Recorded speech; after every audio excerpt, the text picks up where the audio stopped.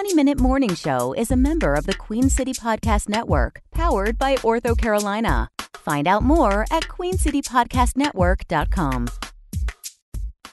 I am running for president of the United States. Well, and and I'm very excited about it. And sister, you went to Howard and married a white man, so I have questions. It's the 20-Minute Morning Show for Friday, July 5th.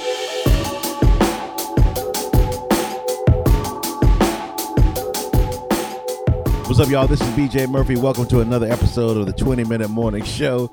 And the question that my sister had with Kamala Harris being married to a white man, that'll be in our next episode of the 20-Minute Morning Show. A lot of people are talking about that fact. So let's see if that's going to be an issue for Black America once they really start ushering her husband out. But we wanted to tackle this episode about her prosecution record. On Democracy Now! The other day, I saw some fascinating information from a local reporter and professor who has chronicled her prosecution style tactics when it comes to Black people and the poor in California. So we want to get into it. What was Kamala Harris' prosecution style like? So we are putting parents on notice.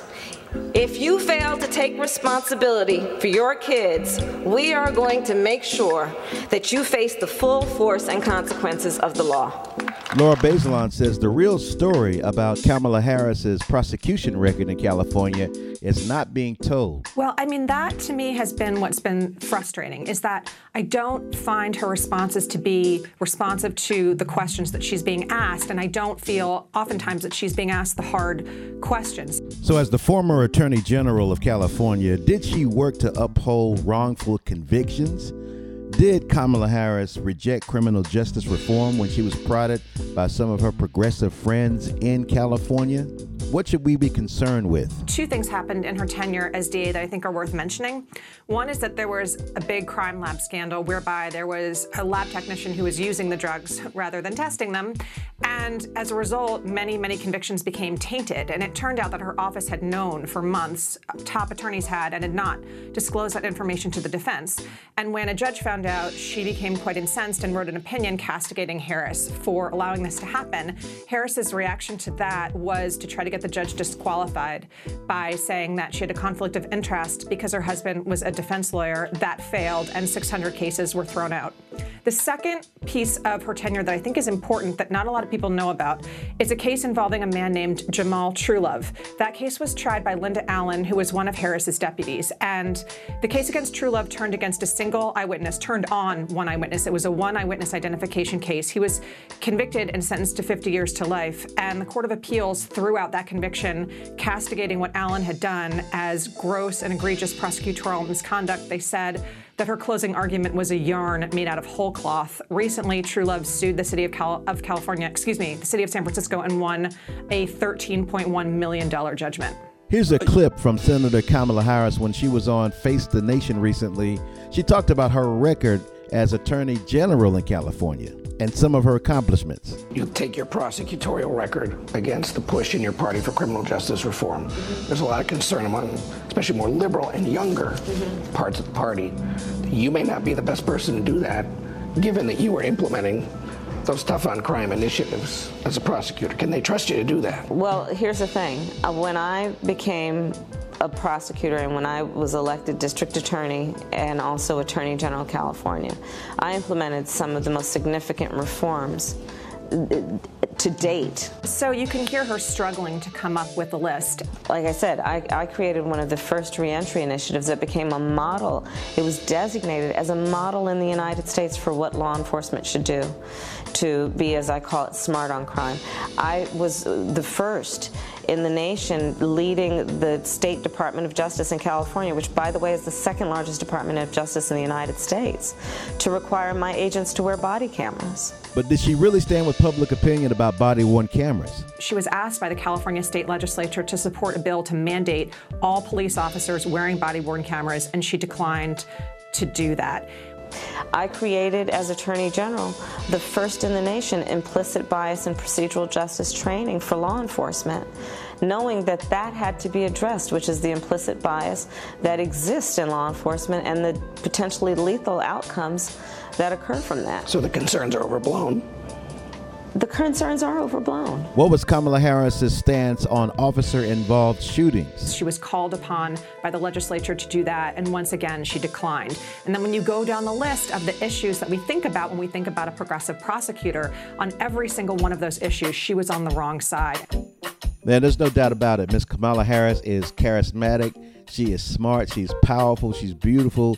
She's got all the attributes that you would want a candidate to have to get behind them full force. But when I first found out some information about her as a star is continuing to rise was her record on truancy in California and putting parents in jail. We want to know more about that. So what ended up happening was that, and this actually took effect after she left and became Attorney General, prosecutors then had the power under this law to prosecute parents for a misdemeanor for being essentially responsible for their children missing numerous days of school. The idea being that they would be scared into making sure that their kids actually did attend school, and some parents were in fact prosecuted. And the pushback about this, I think, was on two fronts.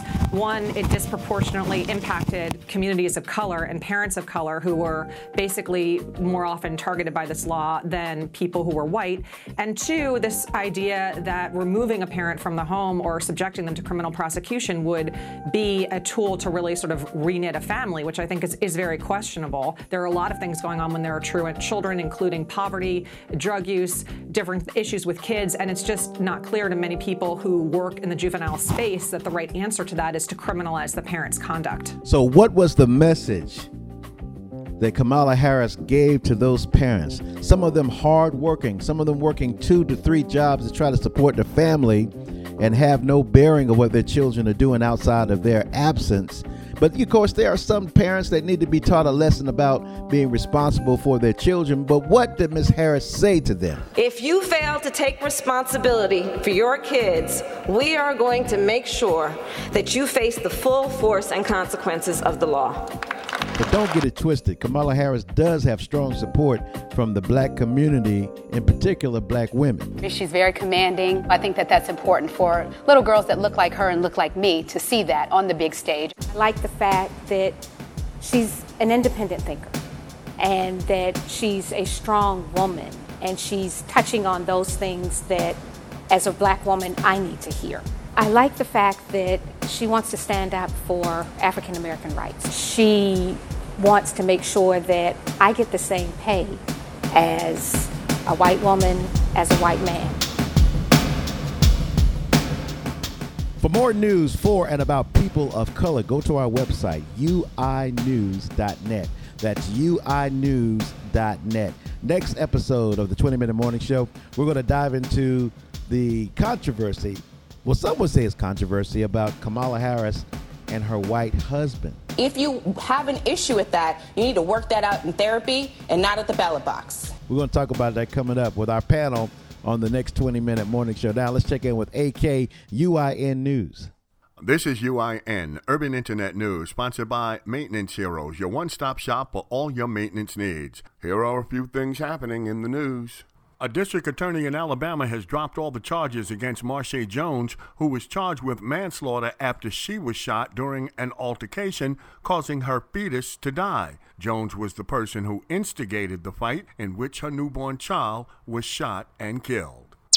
Instead of celebrating Thomas Jefferson's birthday as an official city holiday, Charlottesville, Virginia will hold a day of recognition and remembrance for the emancipation of enslaved black people. The city council voted in a 4-1 vote to scrap the city holiday celebrating Jefferson's birthday every year on April 13th. The new Freedom and Liberation Day will replace Jefferson's birthday as a city holiday. It'll be celebrated every year on March 3rd, the day slaves were officially emancipated in Charlottesville at the end of the Civil War in 1865. The decision to declare a new holiday passed in a separate unanimous vote. The Supreme Court has blocked the Trump administration from adding a citizenship question to the 2020 census, giving a partial victory to states and civil rights groups who said the question would jeopardize what is perhaps the most crucial information the U.S. government collects. A U.S. district judge had already ruled the Trump administration had violated the Administrative Procedure Act and thus could not add the question. The ruling would still allow for a question in future years, but just not on the 2020 census.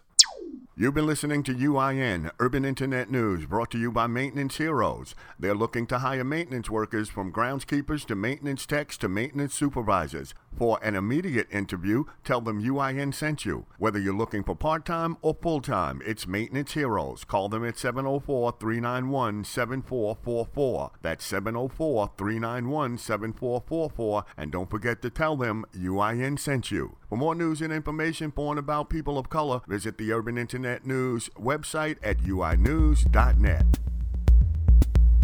Thank you for listening to the 20-Minute Morning Show, a podcast production brought to you by Inside Urban Media, written and produced by BJ Murphy from our Charlotte, North Carolina studios. Please subscribe to the show and you'll be alerted when our daily episodes are published weekday mornings at 6 a.m. Our daily contributors are Sean Sunday, A.K. from the UIN Uncut News team. And for more news about and for people of color, go to our website, uinews.net. And we'll see you on the next episode of the 20-Minute Morning Show, wherever podcasts are played.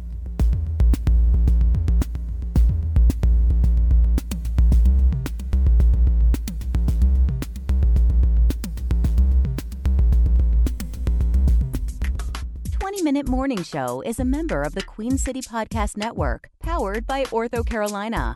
Find out more at queencitypodcastnetwork.com.